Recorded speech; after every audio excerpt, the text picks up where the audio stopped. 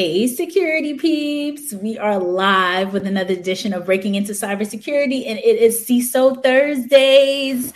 I am Renee Small, cybersecurity super recruiter, helping awesome leaders hire great talent. And I'm here with two amazing people today. First, my co-host, Chris Fuller. Hey, everyone. Co-host, cybersecurity consultant, and just happy to introduce our great CISO for today, Michael Baker. Michael? Hey, thanks for having me on. That intro was awesome, by the way. I love our intro. Hey, countdown, getting pumped up. It's a party. On. Yeah, so appreciate Chris and Renee the invite today. Always a great topic. I think I wrote on your LinkedIn today, Chris, that this breaking into cybersecurity is such an important topic, right? Renee, I love the work you do as well in terms of bringing people in the industry and placing them in good jobs, but it's so needed at this point in time. We have talent needs, right? We have all this stuff. So happy to join. Again, thanks for thinking of me and having me on. Awesome. So before we get started, everyone, and I'll say this a couple times, please make sure to subscribe to our YouTube channel. Click the link below, click the bell, because we are growing. Actually, we hit over 1,000 people on YouTube now, right, Chris? Awesome. Yep. Awesome. This literally Chris's work. Chris has been hardcore getting us getting us on YouTube and growing our following on YouTube. So you guys have a great community out there. I've been watching what you've been doing for a while. It's awesome. That's very, very cool. And then also the podcast listening. So, subscribe to us on your favorite podcast listening platform. And we have someone here already, Steve, who's watching from San Diego. Hey, Steve from San Diego. He's always on. It's awesome. What's going on, Steve? My question, does Chris always wear sunglasses on these, or is this just a new? Are you in the dark? What's going on over here? He's our Diddy. You know how P. Diddy always has on the glasses, like day, night, whatever. Yeah, you get my sunglasses on. He's like a celebrity here. I wish it was like a cool story like that, but it's not. It's part of my my light sensitivity issue. No, it's good. It's the persona. No, it's good. Yep. So, Michael, tell us about your story. Let us know a little background about who Michael Baker is and why did he become a CISO? Oh, well, by accident, I guess. I don't know. It's always a weird question, right? Because I think everyone has, their careers go in different directions. And, for me particularly, I started in consulting. I was at Ernst & Young for a long time, nearly 15 years, 14 and a half years. And I was a consultant and I, traveled the world and, did cybersecurity consulting. I did a little of this, did a little of that, a little bit of a mix between consulting and auditing. So I got both of those experiences. And, I never actually thought I would have this role, like a CISO role coming into it. I just always loved being a consultant, right? I loved going into places and doing things. And then, at one point in time, one of my clients was General Dynamics. I don't know if anyone knows, I'm the CISO of GDIT, and I've been in this role for nearly 6 years. But at a point in time, I had made some relationships within the company and reached out, and they happened to be hiring for this role. And my first thought was, wow, I don't know if I could do that. So I consulted a bunch of mentors and friends, one in particular that took a similar role a little bit before me, and they gave me the confidence to take the leap. And 6 years later, here I am, and I haven't looked back. So it's been an interesting journey of, challenging yourself and self-discovery and learning and evolving. And thankfully, GDIT has provided that venue for me to do that over the last 6 years. Wow, folks, imposter syndrome, even at the CISO level. Oh, yes. Every day. I was about to ask that. Every day. So, there's pieces of time where I don't feel there's as much imposter syndrome. I have imposter syndrome right now, looking at this live thing and this, this great setup you guys have. Like, why do they want to talk to me? But I feel imposter syndrome is a healthy thing because that means you're challenging yourself a little bit. I just think you need to have really good emotional boundaries in terms of the confidence you have in yourself, but also the humble spirit to know that you need to be a lifelong learner. and you need to make sure you're evolving your skills, and you need to make sure you're harnessing the passions that you have. And I think imposter syndrome is an output of that. And I don't think it's always a bad thing. It's just a bad thing if you let it be a bad thing, but always there. Awesome. So Mike, when you were consulting, because what people tend to have is, so we have, I guess, different levels of our audience, people who are literally brand spanking new trying to break in, yep. And then some folks that are moving around and moving up. When you were in consulting and going all around the world and doing all that, did some auditing and did some cyber, which is really cool to have both of those skill sets. Is it something that you requested, or did they throw you in and say, hey, I know how a lot of times how it goes in consulting where they're like, go do this, go learn that. Oh, how did it work? I will never forget my first consulting gig.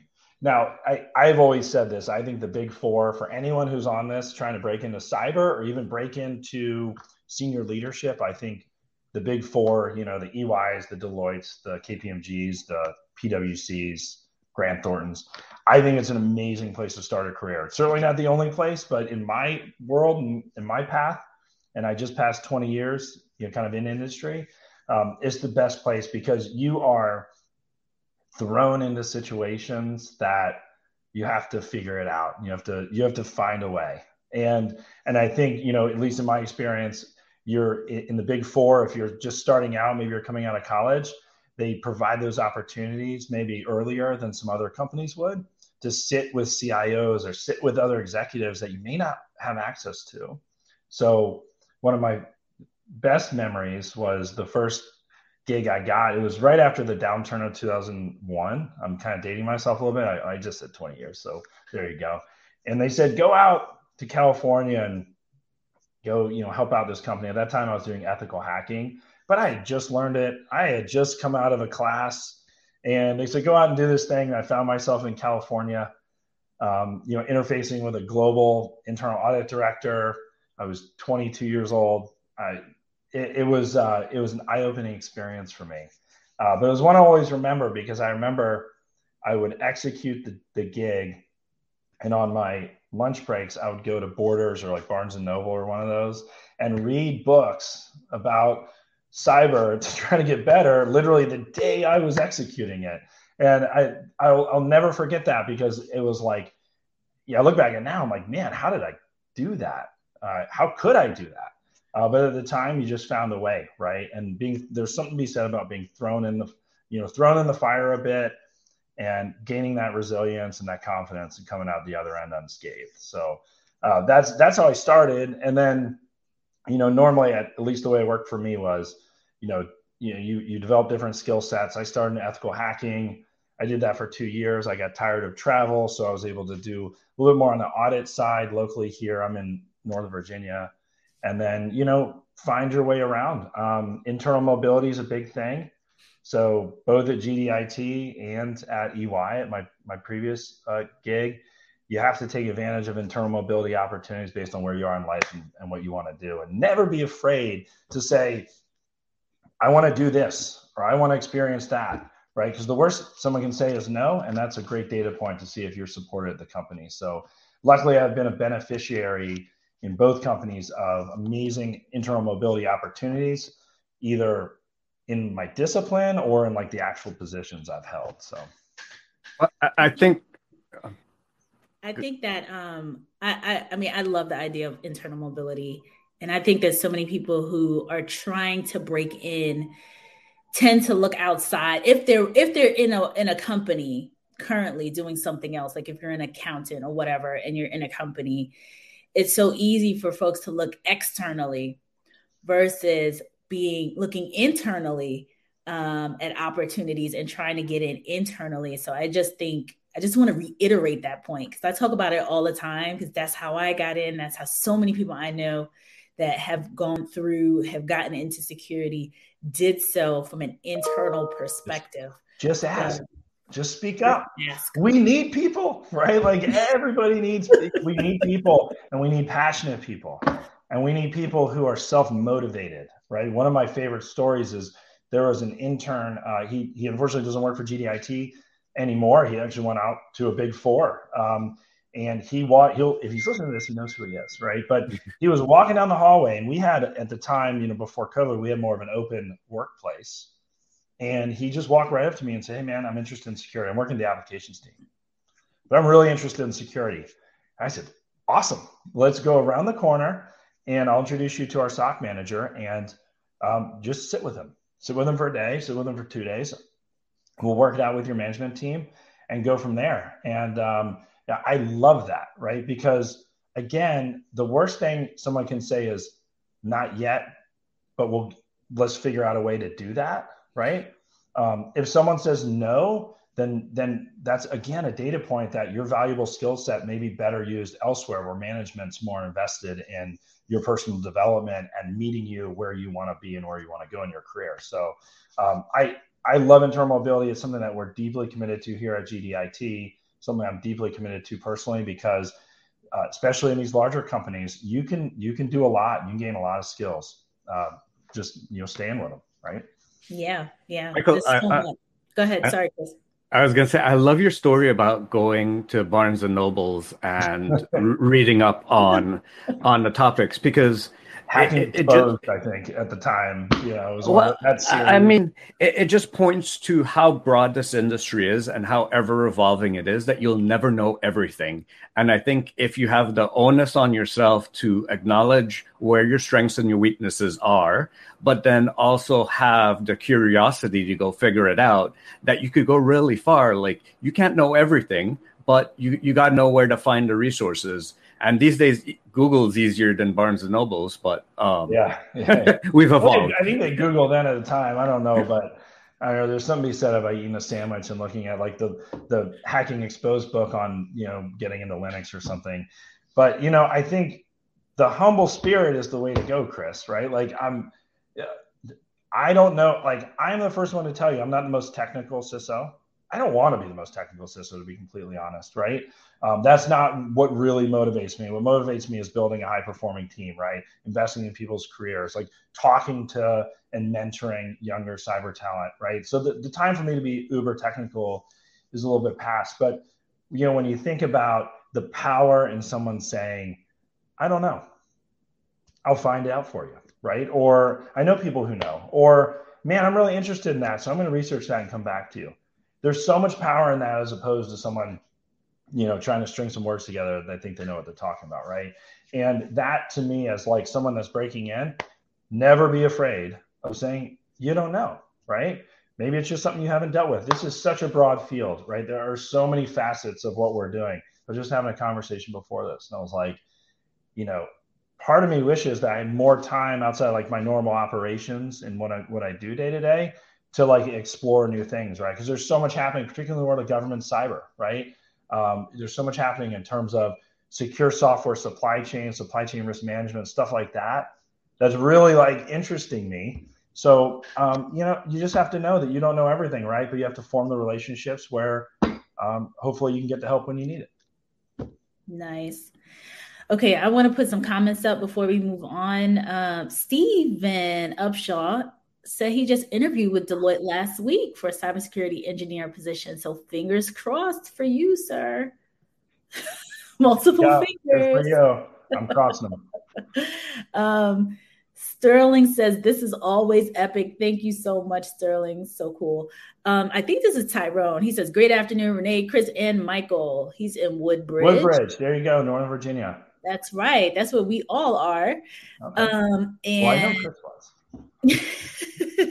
Tyrone today says, "Also, internal mobility not always considered as viable as external mobility." Thanks for making that point. There's a good point there, right? It depends on what your motivation is at the time and your value proposition as it relates to your personal time and energy, right?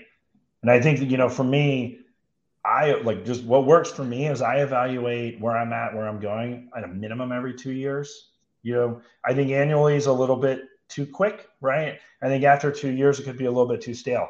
Everyone that's listening right now, either you're new or you're emerging or you're a thing in the cyber world today, your time is so valuable, right? And every day you should be making sure you're getting out of it what you want to get out of it. And that could be I'm not ashamed. It could be monetary at one point in your life and where you are, right? Or it could be knowledge, right? It could be something you're working on, something you're super curious about that ultimately will build equity if your value system changed to more of a monetary system. So, externally, a lot of times external mobility is better for, jumping up levels more quickly and maybe pursuing, additional monetary goals. It could be, depending on the company, right? On the internal side, though, it could be better in terms of for gaining a wide, diverse experience and how a business works, which will then lead to a different outcome. So there are two levers I think people need to pull, right? And don't be shy about where you are and what you want to do at that particular time, right? Because now is the time, if you're invested in cyber, to make sure that you're spending your time where you want to spend it, and you're not just sitting back on your laurels and just taking the job as it comes to you if it's not satisfying you in the ways you want to be satisfied at that time. Have you considered motivational speaking? Because you're amazing. Thank you. Well, appreciate it. No, I haven't. I'm passionate about this topic, right? And I think, the interesting thing that one of the cool outputs of COVID, Chris and Renee, as I'm sure you know, is you get plenty of time in front of this little camera thing, right? So the reps that we have, I'm looking at the camera, but the reps that you get in terms of, discussing these topics without the worry of having to go to a large auditorium and sitting there. I mean, how cool is this? Because mostly as cyber practitioners, I don't want to be judgmental, but generally I would say our industry is slightly more introverted than extroverted, right? It's probably a fair statement. And we have a unique opportunity now to work anywhere, any place, generally from the comfort of our own homes, depending on what industry you're in, and talk into one of these little cameras and gain so many reps on things like this using technology. It's just such a cool thing. It's a cool advantage that we've had, in this, otherwise terrible couple of years that we've been going through. Yeah, I would agree with you on that. Yeah. Brian says, emotional boundaries, humbling spirit, and harnessing your passion. Mike, you hit it right on the nail. Hit the nail on the head. Let's talk about emotional boundaries. That's a big one, right?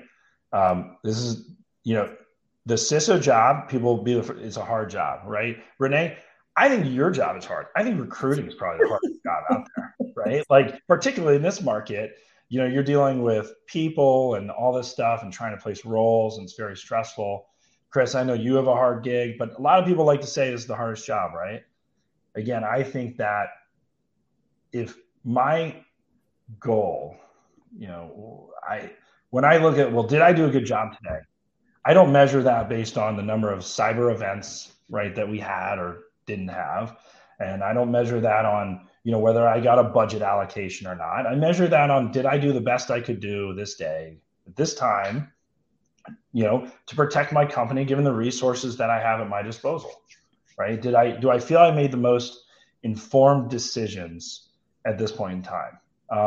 And if I can say that, particularly in the industry I'm in, which is government contracting and, a defense contractor, if I can say that, then, I know I've done a good job on what I can do, and I can draw that emotional boundary there and go for a walk and do something else that I'm passionate about, and not take the job with me 24 hours a day, which is what a lot of people do in this role in the cyber field and a lot of other roles. Is it's hard to turn it off.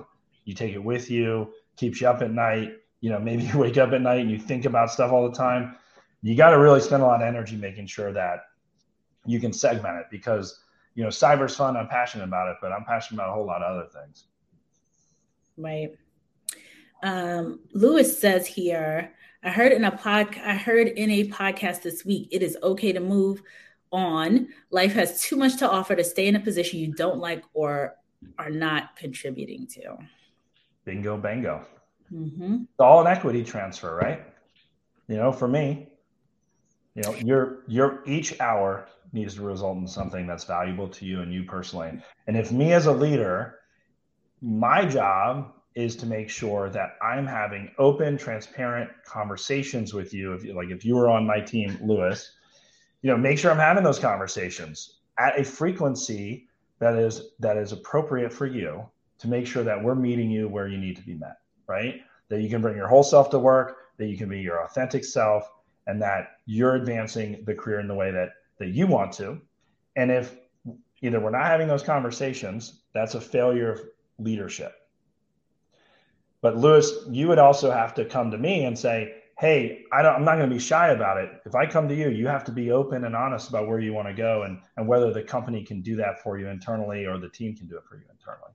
So always have to keep that in mind. It's a two-way street. You have to expect your leaders to meet you halfway, but you also have to meet them there too and be very honest about where you want to go. Open communication. I think that's very critical, that you both set the expectations with your leader, what you expect from them, and they set their expectations for what they expect of you. That way you can meet each other's expectations. And you measure it, right? Mike, I think because you were so refreshing coming on here. I mean, we have awesome people come on, but I'm just like, this guy's amazing. Thank you. And if Naomi was here or if James was here, I think we would say the same thing. And I wanted to ask, do you think that your leadership style comes from coming up in that consulting, mindset arena where you're constantly bringing people in, training people, just like your comment, what you described earlier on, like you're learning something on the fly, like it's continuous learning for real because you have to deliver for your client, and having those conversations and being able to bring in people kind of like with fresh perspectives and with no experience and things like that. Do you think that training ground is what makes you, yes, I think, a standout leader? Without a doubt. But also the fact that I work for a company now that also has the same spirit. Right. So I don't want to like oversell myself here, Renee. Like I've had 2 jobs in my life. It's not like I haven't been running around everywhere. Right. I've had 2 jobs. Now the consulting gig, you get to do a bunch of different things. Yeah. But right? That's what I was going to say. Like as a consultant, you're in a new job all the time though. To that point, right? To that point, when you are switching jobs all the time in the consulting thing, you learn very quickly how to, for lack of a better word, credentialize yourself very quickly, right? So for instance, if you're in a job, you get really used to the leader you have, right? The only thing constant is change, right? That's the old saying, right? The leaders are going to shift and move. And that's usually something for people who've been in a job a long time cause a great deal of anxiety, right? Well, my boss that I've worked with for 3 or 4 years is leaving, right? I love my boss right now. Me and my boss, like I have the best boss in the world. But I know that that's not going to last for 30 years, right? And I think the ability to quickly demonstrate your personal value and credentialize yourself over and over and over and over and over again teaches the ability to manage change, which reduces anxiety, which allows you to bring your full self to work, which allows you to demonstrate and talk about your value and not be shy about it. It all kind of comes together. And in the consulting world, it was like I was doing a new job every 2 weeks, 2 or 3 weeks. New people, right? Talking and doing that stuff. So I do think that helps, but I also can't discount the fact that GDIT, where I work now, also has the exact same values, which have allowed it not to get stale, because you can easily go into a culture that doesn't align with that and you get stale quickly, right? And you kind of lose sight of what those core values are. So I've just been extremely fortunate. There's really no explanation for it. There's been no grand design. It's just been something that's occurred. Awesome. So Zoe, one of our regular people, says, I'm late to the party. Zoe, you got to tell us about that new tech job that you got a couple weeks ago. Let us know how that is going. I don't know, Chris, were you on when Zoe shared that she got her first job? Yeah. Yep. So. She was in the office when she was commenting. Congrats, Zoe. That's awesome. Yeah, she got her first job after listening to us forever. So Scott says, as a brand newbie, I'd be curious to hear your thoughts on which area, seeing the future in your crystal ball, will likely to grow faster. Example, focus more on cloud versus scripting versus networking. Well, of those 3, so I'm in government contracting, so that's a whole kind of different deal. I think of those 3 choices, a focus on cloud would be the best, right? It's not going anywhere. If you look at where our federal government is, they have indicated that is their path, right? So cloud, AI, scripting as it relates to cyber automation is big. I think cross-disciplinary things like supply chain risk management is going to be bigger and bigger, particularly in my space. AI sort of stuff, AI informed defense, threat hunting, those sort of skills I think are going to persist here in the next term. And then, you always have this thing called zero trust that's sitting out there. What the heck does that mean? Well, it means different things to different people. If you have a good thought on that as it relates to your specific skill set and how it could play into a zero trust world, as we all evolve our programs towards zero trust, I think that's also a place that would play well. Definitely second the cloud. And when it comes to the scripting, if you are managing the cloud infrastructure, you definitely have to have at least the ability to understand how it gets put together via scripts. So understand the JSON scripts that create it, or the scripts used for the containers, so on and so forth. So definitely second that recommendation from Michael. So here's a cool story, Chris, which is pretty neat, is I also think this is a really cool evolution, Renee, in terms of talent is, we should no longer be stuck in this model of, well, you're going to graduate college in 1 year and you're going to come out and do an internship and maybe get hired, right? Like that sort of thing. We've tapped, seniors in high school, right? Freshmen in college. And most of the times as it relates to Chris, those skills around automation and scripting, man, they're the best coders best coders around. Awesome. And so I think it's an interesting, development where companies like ours and companies in the industry across is how are you leveraging that talent pipeline across a broader scope of not just universities, but other sort of academies and things like that, because the coding talent coming out of, those schools today is top notch, absolutely top notch. So you mentioned that you're in government contracting a couple of times. What about utilizing the pipeline coming out of the armed services? I mean, that's something we're laser focused committed on as well, right? And that's something that also is not just a focus, but a passion, right? Like as it relates to, we do business for DoD, right? And I think it's incumbent upon us to create every opportunity we can for veterans and upskill them. And that really gets to a broader point too in our industry of the absolute need for an apprenticeship model, right? So I don't know, I don't see who's on or anything like that, but if you're breaking into this, right, everyone that's hiring cyber talent needs to realize that everyone needs apprenticeship time.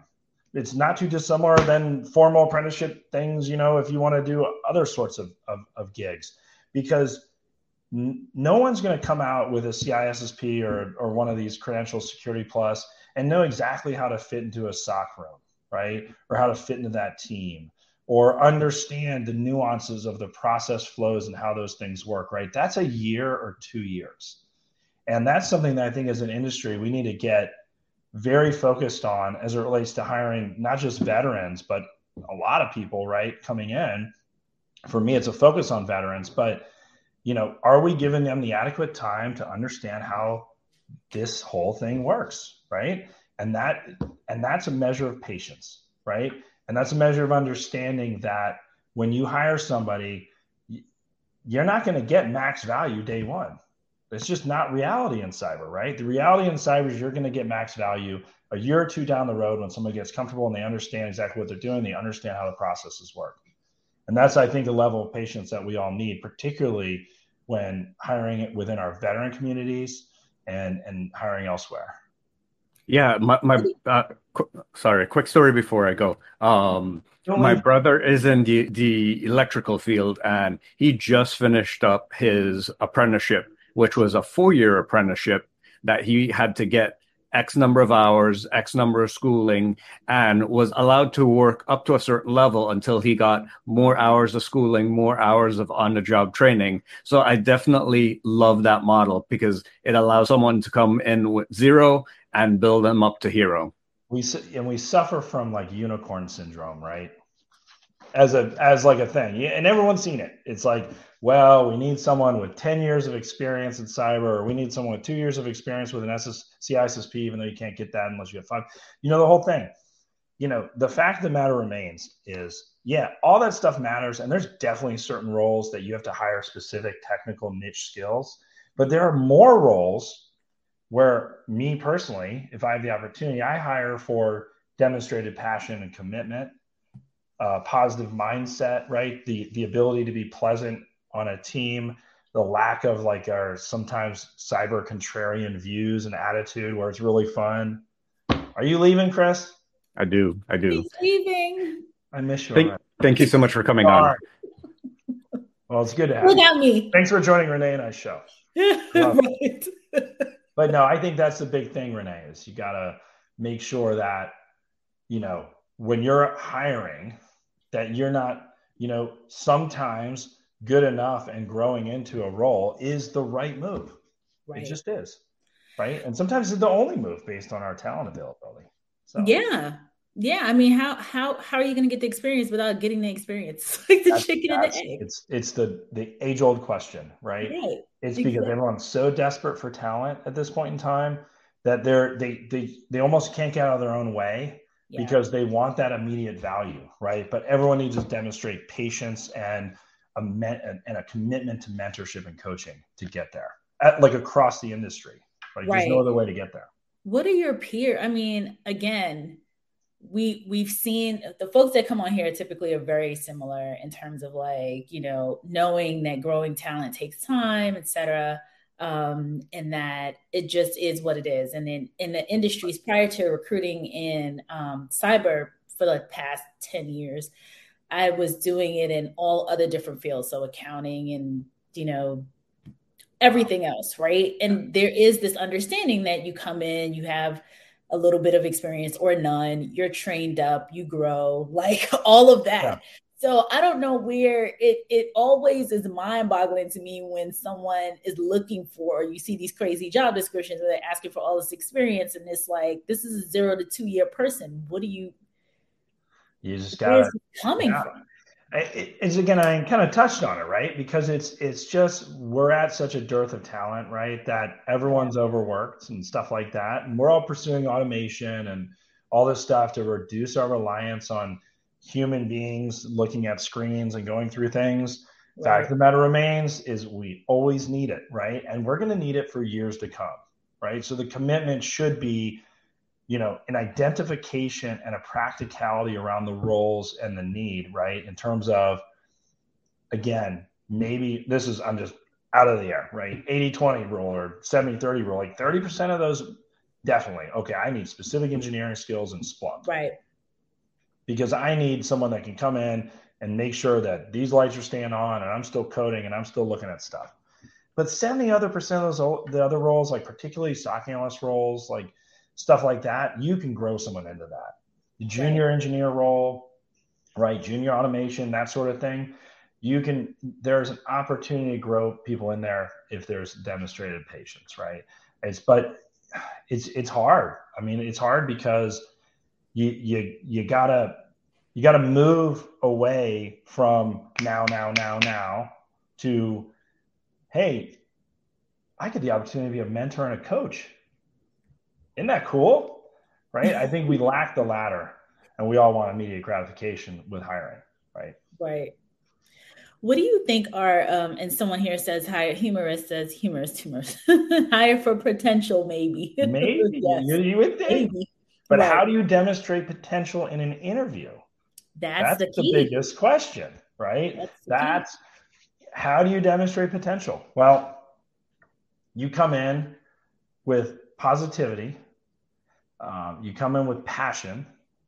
You come in with some sort of demonstration that there's going to be a commitment there, right? And that right there, is the potential. That's the secret. I do a decent amount of hiring. The fact of the matter, a lot of people do the technical vetting. I always tell them, hey, for this particular role, technical vetting is probably less. And they say, well, I want to hire this guy. I said, well, this guy or gal, right? I go, well, are they pleasant, right? Will they fit in the room? Will they come with positive energy, positive mindset, ready to join the team and get after it? If it's yes, go ahead, hire, right? You hire for potential. Right. Always. Absolutely. What would you say? So there are folks here that sometimes come on that are when I say brand new, like they either are just kind of reading about cyber or learning a little bit. From a path from like zero, meaning I don't know anything, to watching something like this, like, oh, these people seem interesting, I want to dig in, and then deciding on what kind of like either educational path.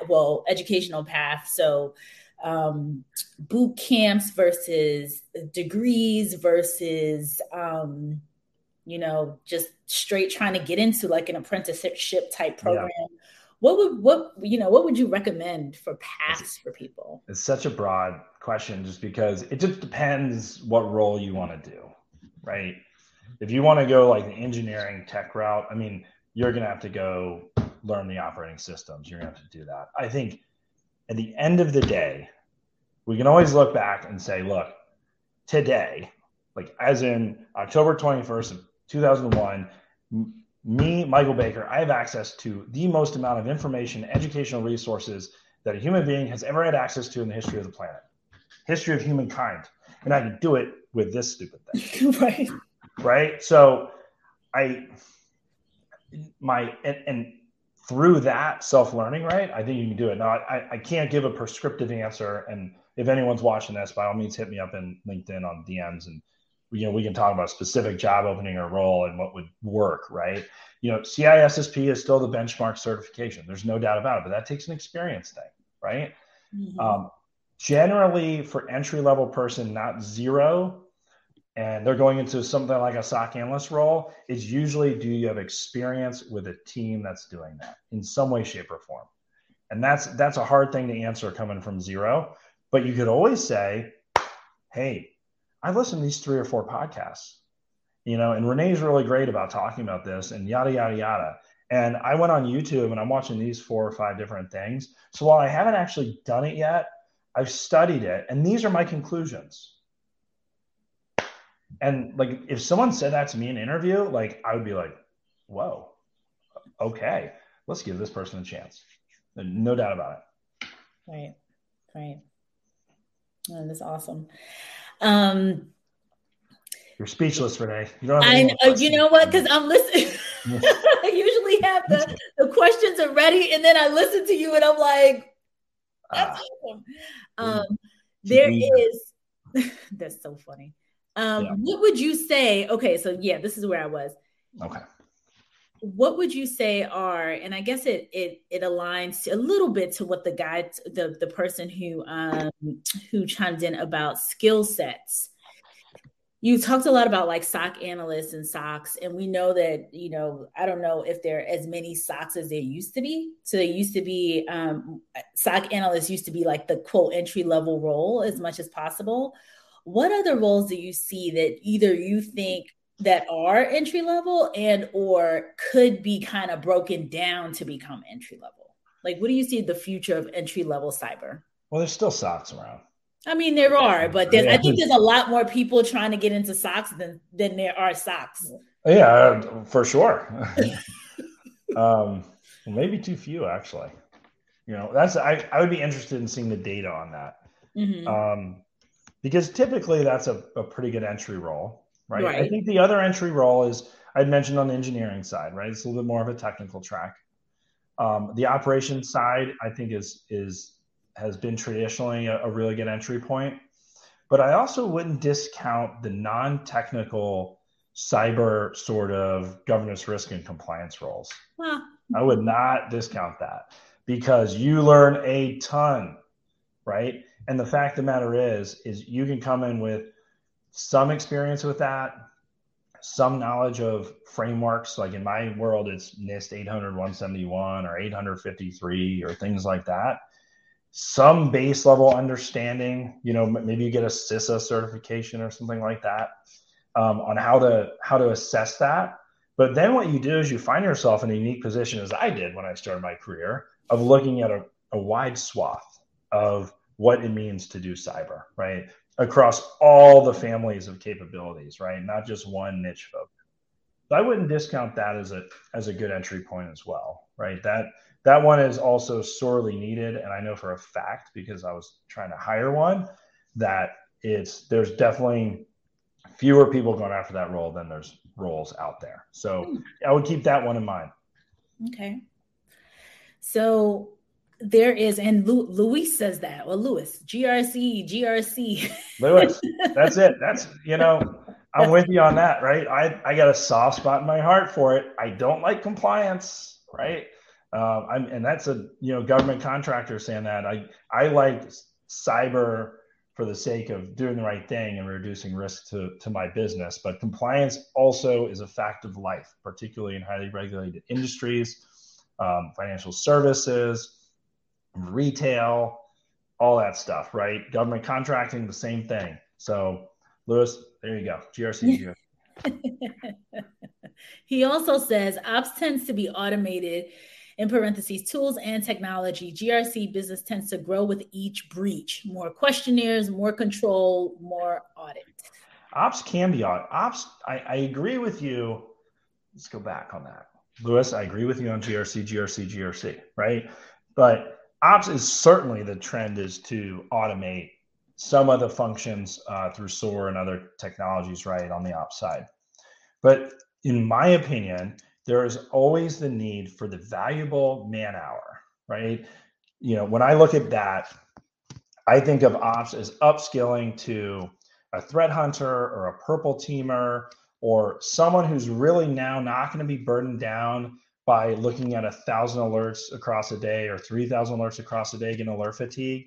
I look at that as someone who can upskill and use that very valuable human man hour to do the things that matters on a network, looking for the bad guys, free time to imagine, right? And try to understand and work within the network to root out bad stuff, to identify risks wherever they are, right? To play into a risk management process. So while automation is taking over, I do believe there's still a really good place for high-level cyber operators, right? They serve a huge value in the business because now with automation, they can apply their time, I think, in a more effective fashion related to the intellect that they can just apply directly to the network, right? And your protections. Mm-hmm. So keep that in mind too. Cool. So Aaron says that was pretty good comment, Renee, on socks. LOL. I'm not wearing socks. More people trying to get into sock roles than socks. I think from what we hear. Yeah, I mean, there's a lot of managed service providers that are doing socks too, right? That are hiring people, right? I think the base result is if you are trying to get into cyber right now, you are doing the right thing, right? If it's something that you're passionate about, you couldn't have picked a better time, right? It's just so hard. Like people are really. It is hard, but keep in mind, I don't know what the stat is. I should have researched this before I came on with this handy tool that I have here, but there's still a massive, massive deficit of people versus roles, right? And then the best part about it is once you do get in, which you will, right? You will eventually. Like I want to say that, like I need people. We all need people. My company needs a ton of cyber people. GDIT.com careers, if anyone's out there, right? But once you do get in, you're going to be in also an excellent position to distinguish yourself amongst your peers because the skill set is so rare. Not everyone's great at it. That's the fact of the matter, right? So again, if you carry yourself forward and you're passionate about it, everything will fall into place in a market that is competitive, yes, but a dearth of talent, yes, as well. Yeah. Which is great. Lewis says, I agree. and this is for the prior comment that you were making. I agree. I just think people seeking entry level should consider and prepare for GRC as well. And then once inside the org, it's easier to jump to ops. I couldn't agree more with Lewis. Yeah, I agree. Lewis, you're awesome. I'm into Lewis. Connect with me on LinkedIn, Lewis, if you aren't already. We need GRC people. So what are you seeing about how is the great resignation, as they keep calling it, impacting security or the industry? I don't have metrics on this, but Renee, I think you know me well enough that I have thoughts, but I don't have like real facts or metrics. I think that it's going to affect people greatly where they aren't looking at the reality of the situation on the ground, right? The reality of the situation on the ground is, as we've talked about here on this podcast, YouTube show, we have a highly competitive labor market. You're in Northern Virginia, right? We got two big old technology companies here that love getting a lot of tech talent. I'm sure you probably work with, right? And then we have a whole lot. This is a booming tech place. We have a dearth of cyber talent, particularly regionally and geographically. We have the genie's out of the bottle in terms of our ability to work remotely. Mm-hmm. The era of, in my opinion, the big room with the things on the wall and people with 6 monitors, unless it's absolutely required by like the contract or some reason, right? That's over. Right. Companies should be hiring from anywhere, right? They should be allowing employees to work from anywhere. There's flexibility requirements here in this day and age, right? So it's like the Great Resignation is only the Great Resignation if you're leading without empathy, right? And leading with empathy in this era is all of these things, right? It's a focus on people bringing their whole self to work. It's a focus on diversity and inclusion. It's a focus on family life, right? And the allowing people the ability to work to their schedule that works for them, to work at their home if they can, right? And it's the ability to hire from anywhere for the talent you need, right? And I think people who are not realistic about that now, I used to be an office person, Renee, believe it or not. I love going to the office. This is what I love going to the office and doing that stuff.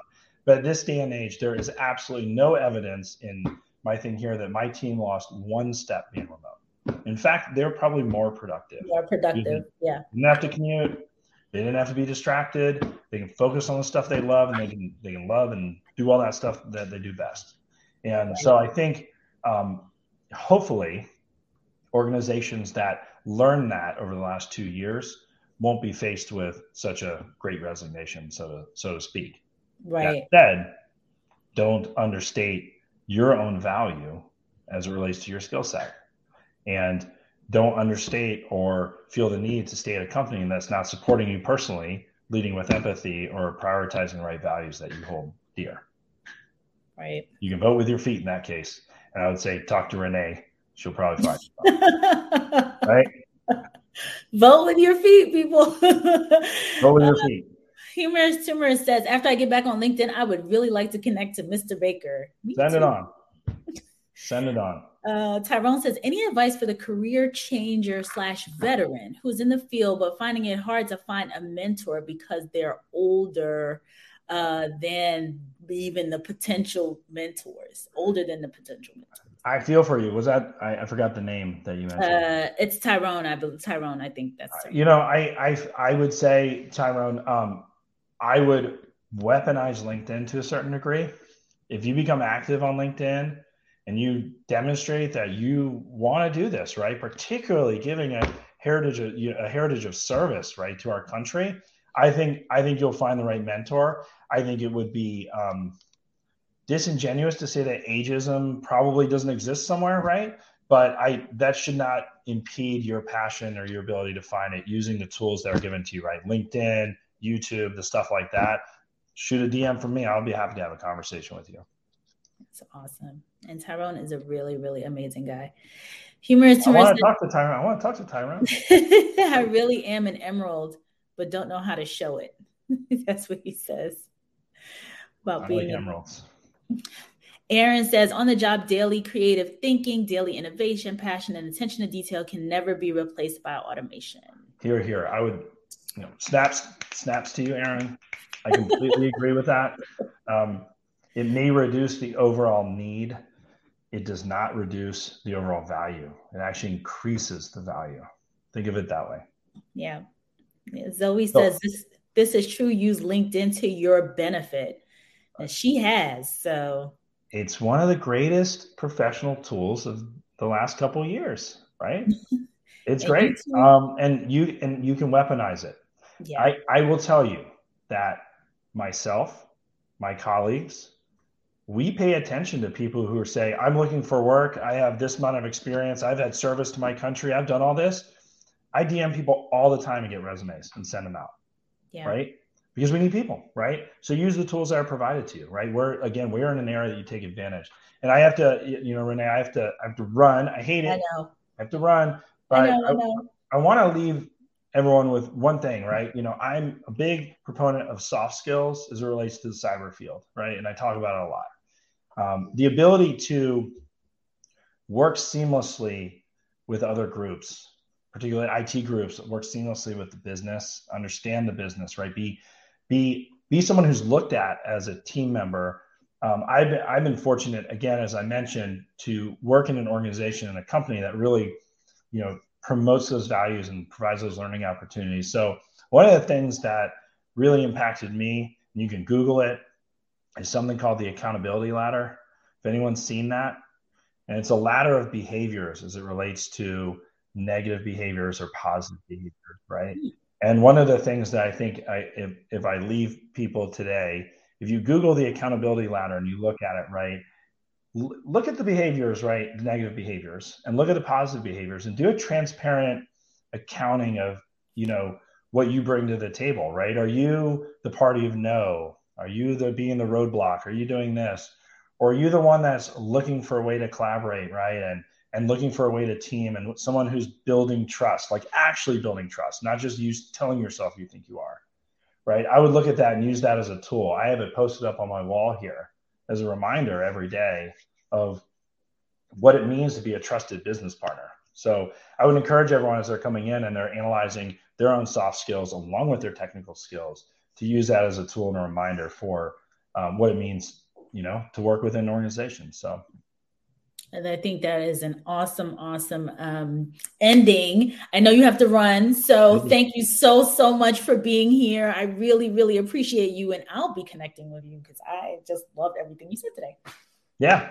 Well, thanks for having me. And like I said, I'm pretty open as it relates, particularly to hiring and stuff like that. So if you're looking for a gig, if you're a veteran, if you're someone trying to break in, shoot me a DM and on LinkedIn and I'll be sure to respond. So, but I appreciate you having me on. Thank you so much, Mike. You are amazing. Thank you. Bye. Bye. So everyone, the accountability ladder, I really, really enjoyed having Mike on, chatting about all of these different topics. And how to break in. So thank you all. I know it is almost 2 p.m. I don't know if you have any other questions that maybe I might be able to answer for you before I run in a couple of minutes. But the accountability ladder is something I will definitely be taking a look at because I don't believe I've seen that in the past. And, I'm a continuous learner as well and love to hear about new things. So Saurabh says, great presentation. Thanks a lot. You are welcome. He was awesome. It's not often that, we get some phenomenal people on here, but hearing the consistent, hearing from leaders who understand, A, how difficult it is to break in, and B, who are open to bringing in people who don't have a ton of experience and who are new to the industry and understand that, there is a learning curve. There is a learning process. You're not going to have experience unless you get experience. All of those things are great. So Scott says, thanks. Really good interview and great content. Thank you so much, Scott. So we will see everyone here back again next week, 1 p.m. Eastern, CISO Thursdays. I know we have a new CISO guest coming next week. While we just bring in new, interesting ideas and different talent to come in and talk about what's happening in the industry. Humorous says it's rare. It is rare. I think so. You have so many folks that talk about just what they need. Like what he just said, 70%, they have it flipped. The way he says 70%, 30% are the jobs that need all the experience and 70% are the jobs that, you can train people on. I think a lot of the leaders have it flipped. Like they think 30% I think they think 30% of the people need all the experience, and like, I'm sorry, they think 70% need a ton of experience and 30% do not. And I agree with him that it should be flipped around the other way. So Mike was awesome. Hey, Richard Barilla, my buddy. I missed the live. Thank you. This is awesome. Tyrone says, thank you, Mike. Definitely connect with him, Tyrone. I think that it would be, he might be, he seems like he'd be an awesome mentor for anybody. So, all right, folks, we will see you again next week. Have a good one. Bye, everybody.